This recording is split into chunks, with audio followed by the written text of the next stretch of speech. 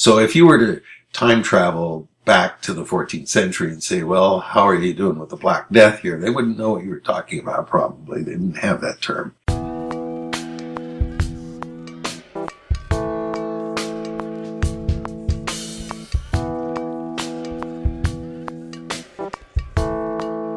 Welcome to the Common Errors in English Usage podcast. I'm here with Paul Bryans, author of the Common Errors in English Usage website and book. I'm the editor of that book and host of this weekly podcast, Tom Sumner. Hello, Paul. Hi, Tom. Paul, we have a new healthcare law that may come to pass through the Senate. It just passed through the House within this last week. It's a healthcare law to repeal Obamacare. And I was thinking to myself, oh, they're going to repeal Obamacare because Obamacare was not covering enough people and it had some flaws. So they're fixing it. So they're going to expand coverage and make sure that more and more people who don't necessarily have means to afford health insurance, they're all going to get covered now. We're going to move forward with a better healthcare law. That's what's happening, right? I hope. I hear a note of sarcasm in your voice. Okay. Well, all right. I can only hear that so far.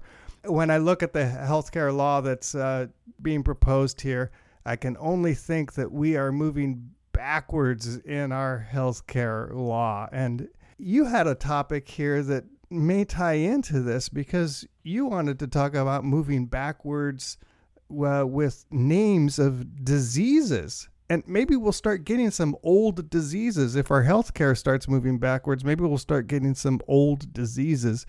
You have a topic of obsolete disease names. All right. I don't want to really move back to these old ones, but I think it's fun to explore them. Oh, so you don't think that we'll actually, if our healthcare law starts moving backwards, that we'll actually start moving backwards and have these old diseases again? Let's hope not. Okay. But the reason I got interested in this, as somebody who's deeply interested in the literature, I often run across names of diseases that I didn't recognize or didn't know the meaning of, particularly in Shakespeare. But you find heroines languishing of consumption in an awful lot of plays and novels in the 19th century, and people having agues and so on. And I just thought it would be interesting not only to identify a lot of these now more or less obsolete names for illnesses, but explore what their origins were. Some of these are not just casual things. I mean, consumption. I think of consumption in something like a Jane Austen novel or something of that period where someone could die from some of these diseases. Right. I actually have put my list together in alphabetical order, more or less. Mm-hmm. So I was going to start with ague, which is not so much a disease as a symptom. It's a fever. Mm-hmm. A-G-U-E. A fever with fits of shivering. And probably most of the time when people thought they had the ague, they were suffering from malaria, which used to be much more common than it is now. Interestingly, it comes from the French phrase fièvre aiguë, which means acute fever. So the word aiguë, acute, came to mean the fever. Mm-hmm. The adjective was turned into the noun.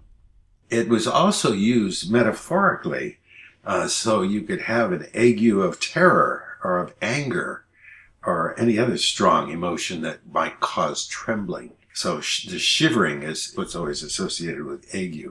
So it really could be a whole family of causes, and we're talking about a particular symptom in this particular case. Malaria itself is an interesting word, of course, a modern term as well as an older one, because it comes from the belief that you got malaria by breathing bad air. Mal, bad, aria, air. And people used to worry a lot about noxious vapors and so on being disease-causing, because we worry about pollution in the atmosphere for medical reasons today, too. But they had the notion that that's actually the cause of some of these diseases, which turned out, of course, to be caused by mosquito bites. And so all their attempt to wear masks and do other things to filter out the air really weren't having the effect they wanted. This one turns up in Shakespeare. In The Merchant of Venice, the merchant Antonio is worrying about the storms that may take place at sea and threaten his livelihood, because he's a merchant and he has all these ships out with goods laden, and keeps having these sudden flashes of fear that something may go wrong. He says, my wind cooling my broth would blow me to an ague when I thought what harm a wind too great might do at sea. Typically complicated Shakespeare way of saying, when I blow on my soup, it reminds me of the wind blowing on the ocean, which might wreck the ships that are bringing all my goods back to shore and ruin me. Yes, and that's causing a lot of anxiety. Right, and so he trembles with fear in this case. Yeah. Well, that's not what I think about when I eat soup, but I guess if I were more Shakespearean, I might have more elevated emotions, maybe. But that's interesting that this actually is a French word for acute. This is an adjective, actually. There's another much more obscure term, ague cake, AGUE-cake. It's a form of enlargement of the spleen, resulting from the action of malaria on the system. So what happens is it's an ague cake. The cake is this lump on the spleen, on the abdomen, and it's caused by the ague, which is the malaria. And then it got generalized and was used to label any abdominal tumor. Could be cancer, could be anything. And if it had a lump in that area, then it was ague cake. So ague cake would be a generic term for a lump in the abdomen. Right. Okay. So not on the dessert menu, after all. No. Okay. That's unpleasant enough. Let's hear some more. I want to hear some more of these terms from antiquity. Well, one that we still hear used figuratively is apoplexy. Mm-hmm. It's literally paralysis due to stroke, a malady which attacks suddenly and produce dizziness and weakness in the limbs, was considered apoplexy. And again, it was studied with the emotions very often. There's an entertaining passage in Shakespeare's Henry IV, Part 2, where Falstaff plays a very important role, and he's brought up before a judge, and he says, among other things, that he heard the judge had been ill. He's basically trying to be entertaining and change the subject and get away from being judged. He says, I am glad to see your lordship abroad. That is, not locked up at home. I heard say your lordship was sick. I hope your lordship goes abroad by advice. In other words, maybe you should stay home and not be out here judging me. Mm-hmm. Your lordship, though not clean past your youth, have yet some smack of an ague in you, some relish of the saltiness of time in you, and I must humbly beseech your lordship to have a reverent care of your health. So when he says you're not clean past your youth, clean in this means clear past, all the way past. So he's not saying he's not clean. He's getting old. You're subject to being sick. And then he goes on to claim that his friend, formerly Prince Hal, now King Henry, has been similarly afflicted. And I hear, moreover, his highness has fallen into the same whoreson apoplexy. Whoreson is just what it sounds like. It's a whore's son of a bitch. And it was used for all kinds. It was pretty mild oath, as Elizabethan oaths went. And it could be put in front of anything that you were wanting to make a negative point about. The Chief Justice says, well, God mend him. I pray you, let me speak with you. This apoplexy, as I take it, is a kind of lethargy, and please your lordship, a kind of sleeping in the blood, a whoreson tingling. What tell you me of it? Be it as it is. Falstaff comes back. It hath its original from much grief, from study and perturbation of the brain. I have read the cause of his effects in Galen. It is a kind of deafness. Galen, of course, being a great scholar of medicine, being referred to in the Renaissance. I think you are fallen into the disease, for you hear not what I say to you. That's the Chief Justice response to Falstaff. Because he had a pretty good wit himself. Yeah, the Chief Justice comes in with the smackdown at the end. We got a twofer in that passage because we mentioned ague and we mentioned apoplexy. Right. And the other most common one that you find in Shakespeare is pox. And out of alphabetical order here because it has a lot of different names, one of which was bad blood. It was known as the French disease, morbus gallicus in Latin. and the great pox. It has a really nicely, very simple origin, P-O-C-K-S, pox. A pock was a little pustule, and there were pustules associated with lots of different diseases. So you had smallpox, cowpox, chicken pox, and the great pox. But when you said just plain pox, it usually meant syphilis. It used a lot as a curse in the Renaissance, like whoreson. And from an anonymous article in the 1913 Urologic and Cutaneous Review, which I found thanks to Google Books, the word pox reminds one of the frequent use Shakespeare made of it. It occurs at least 4 or 5 and 20 times collectively in 15 of his plays. He used it as a curse or an imprecation of impatience or evil. Thus Iago says to Rodrigo, who, talking of drowning himself, "A pox on drowning thyself." In Love's Labour's Lost, we find even ladies of quality, ladies in attendance on the Princess of France, making similar exclamations, such as, "A pox of that jest." In All's Well That Ends Well, a French lord in a camp near Florence says of a soldier, "Let him fetch off his drum," and he is answered by another French lord, "A pox on't, let it go, 'tis but a drum." Well, the English called it the French disease, because they imagined the French had originated it. In France, however, it was known as the Italian disease, and as the Spanish disease, and that may have been, in fact, true. There is a theory, somewhat controversial, but still with quite a bit of evidence on its side, that there was no syphilis in the form that we know it now in Europe before Columbus's sailors came back from the Western Hemisphere. And there is some evidence that Native Americans were suffering from syphilis before any Europeans were. So the theory is, of course, that the sailors got involved with some infected women in the New World and brought it back to Europe. It explodes not long after Columbus's return.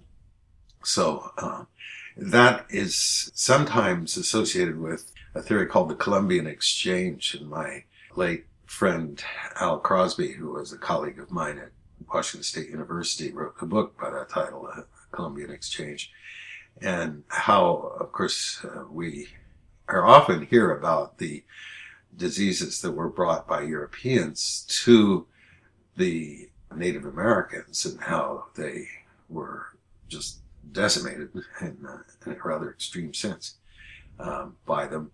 Less often the idea that the Native Americans may have had an exchange of diseases that traveled back to Europe. Oh, that's interesting. I had never heard that theory before, but you say it's not necessarily accepted widely as fact. It is fairly widely accepted, except it's controversial because it would seem to say something negative about Native Americans. And I think people are anxious to argue against it more for political reasons than scientific ones. Mm-hmm. But for whatever reason, it is interesting that it emerged just at that point in history, and Europeans had no resistance, and it was pretty devastating. But it's interesting how they developed very quickly the tendency to joke about it all the time, so that the pox became just a very mild swear word. Mm-hmm. Well, when I think about old names for old diseases and old ways of looking at medicine and so on, of course, one of the things is we think of you need to be bled, you need leeches attached. But another big one that comes to my mind is this idea of the humors. And I think you wanted to talk a little bit about that in your next term. Yeah, humors aren't about being funny. They're liquids. Yeah. And the idea was that there were 4 liquids in your body that were called the humors. Mm-hmm. And these were blood, phlegm, and bile.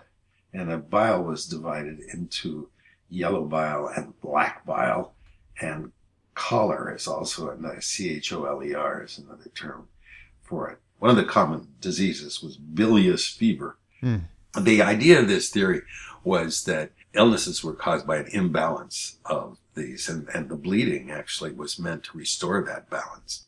That is related to the leaching, too. Yes. So intestinal fevers, typhoid, malaria, hepatitis, any of those could be called a bilious disease, and supposedly caused by an excess of yellow bile secreted by the liver. And it was associated in this theory with wrathfulness and ill temper. So somebody that had too much bile was bilious, and bilious could mean crabby and angry and given to shouting at people and so on. Choler, C-H-O-L-E-R, the synonym, is something we still have. The term choleric is used occasionally as a learned term for tending toward anger. Now, black bile was another of the four humors, and that's associated with melancholy. So you could go from being very angry with yellow bile to being terribly depressed with black bile.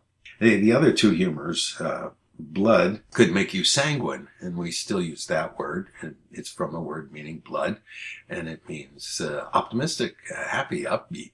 And phlegm, I don't know where they got the idea that phlegm, P-H-L-E-G-M, could be one of the main constituents of the human body. It seems pretty narrow. But of course, it's right up there where you notice it in your nose and mouth. I have a good deal of it at the moment. I'm recovering from a cold. But if you have too much phlegm, it makes you phlegmatic, which means sort of laid back and inactive and so on, at least in its modern sense. So even though we don't really believe in this theory anymore, we still use some of the terms that are associated with it. It's interesting that emotions were often associated with these disease names, and the words continue to be used of the emotions, even though we don't really believe in the diseases anymore. Well, let's go from the unpleasant to the downright completely depressing Black Death. Yeah, I guess if you ask people about what about diseases in the Middle Ages, the first thing they talk about is the plague, specifically the Black Death. We call it now bubonic plague.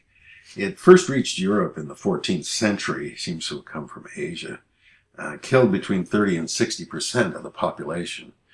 It was something that had percolated in other lands for many centuries and had outbreaks from time to time. There's some very tangential evidence that there used to be outbreaks of it in Italy and ancient Rome. It's hard to trace, but it killed a tremendous number of people, and there was a lot of reaction to it in various ways. Boccaccio's Decameron is a classic work which collects entertaining stories that are told by a group of folks who have retreated to the countryside to get away from the plague. It took 3 centuries for the population of Europe to recover to the same level that it was before the Black Death struck. I have an odd connection with this myself because the 14th century, when it erupted, was a bad time for Europe in a lot of different ways, and that's reflected in a famous best-selling history book by Barbara Tuchman, A Distant Mirror, The Calamitous 14th Century. And my connection with this is simply that in her bibliography at the back of the book, she lists my book, Bawdy Tales from the Courts of Medieval France. There we go. So evidently she read it. I don't know if she got any inspiration from it, but she thought it was worth citing. The only scholarly citation that book has ever gotten, as far as I know. Well, that's a good one. I haven't read the history, but it's one of the classics. The term Black Death, or in Latin Mors Nigra, was used in 1350 first by Simon de Covino, or Couvin, a Belgian astronomer, who wrote a poem on the judgment of the sun at a feast of Saturn, which attributes the plague to a conjunction of Jupiter and Saturn. Of course, astrology was huge in those days, and they often thought that things like comets going by could spread plague. In England, it was not until 1823 that the medieval epidemic was first called the Black Death. So if you were to time travel back to the 14th century and say, well, how are you doing with the Black Death here? They wouldn't know what you were talking about, probably. They didn't have that term widely used in England at that time. It was just the plague, often referred to as the Great Plague, because there were other plagues. And the bubonic plague, that term comes from bubo, which is an old word for an inflamed, enlarged, or painful gland in the groin, which was one of the main symptoms of bubonic plague. That died out, but I like that because bubonic sounds kind of learned and scholarly, but bubo, it's a bump. It's a nice Anglo-Saxon sounding. I don't know if it's Anglo-Saxon, but it sounds simple and everyday and ordinary. Like, you've got a boo-boo on your finger. Oh, no, that's a bubo. Much worse. Let's move on from Black Death, shall we? Maybe talking about bladder in throat will lift our spirits a little bit, or maybe not. Well, what is that? Bladder in throat. Yeah, well, the first thing you might think is it's some connection between urine and breathing or something. But no, that's not it. Bladders were often associated in Renaissance times with animal bladders that were used like balloons. You would blow them up and you could hit people with them, and jesters would use them. So when people said bladder at that time, they were more likely to think of a balloon-like object. And if you had a disease that caused inflammation and swelling of the tonsils, the throat, or the windpipe, so that you had trouble breathing or swallowing, you were said to have a bladder in the throat. So you have something like a balloon blocking the airway. So this could have been just a sore throat or strep throat or some soreness in the throat. It's not just so much soreness. It's that it prevents you from breathing freely or swallowing well. So it's like you're feeling the passage sort of semi-blocked up. So it could be an allergic reaction to something too. Yeah, I suppose it could, sure. Yeah. Okay. Okay. Never mind. That wasn't all that pleasant after all. It sounded funny, bladder and throat, but it's very, very unpleasant also. What about chilblain? Am I saying this correctly? Yes. I don't know this one at all. So let's find out about chilblain. I remember my mother complaining of chilblains, so it's still around. One of the interesting features of the Oxford English Dictionary now is they have this little dot chart that looks a little bit like the bars on your phone that tell you how strong a connection you have. The number of dots indicates how much a word is still in current use. And chilblain still has a good deal of currency, although it's not treated as a distinct disease now, but it would be a swelling of the extremities caused by exposure to cold. So a blain, B-L-A-I-N, was an inflammatory swelling on the skin. It was derived from the Latin word for leg. There were not only chilblains, by the way, caused by cold, there were hot blains as well you could get. On the feet, these were called sometimes kibes. So if you had a sore swelling on your heel in particular, or elsewhere on your feet, it would be called a kibe, K-I-B-E-S. And this turns up in Shakespeare. Hamlet is talking about the gravedigger before he starts conversing with him. The age is grown so picked that the toe of the peasant comes so near the heel of the courtier, he gaffs his kibe. That's one of those passages that needs a little translation, I think, for modern readers. Yeah, we're a little out of touch of that language. What he's saying is, in modern times, the social classes have gotten so evened out that low-class peasants' toe comes right on the heels of a nobleman, a courtier, and so close behind him that he steps on his heel and hurts his kibe, his sore spot on his heel. All right. I'll bet you that passage is cut out in a lot of performances because it would sound like absolute nonsense.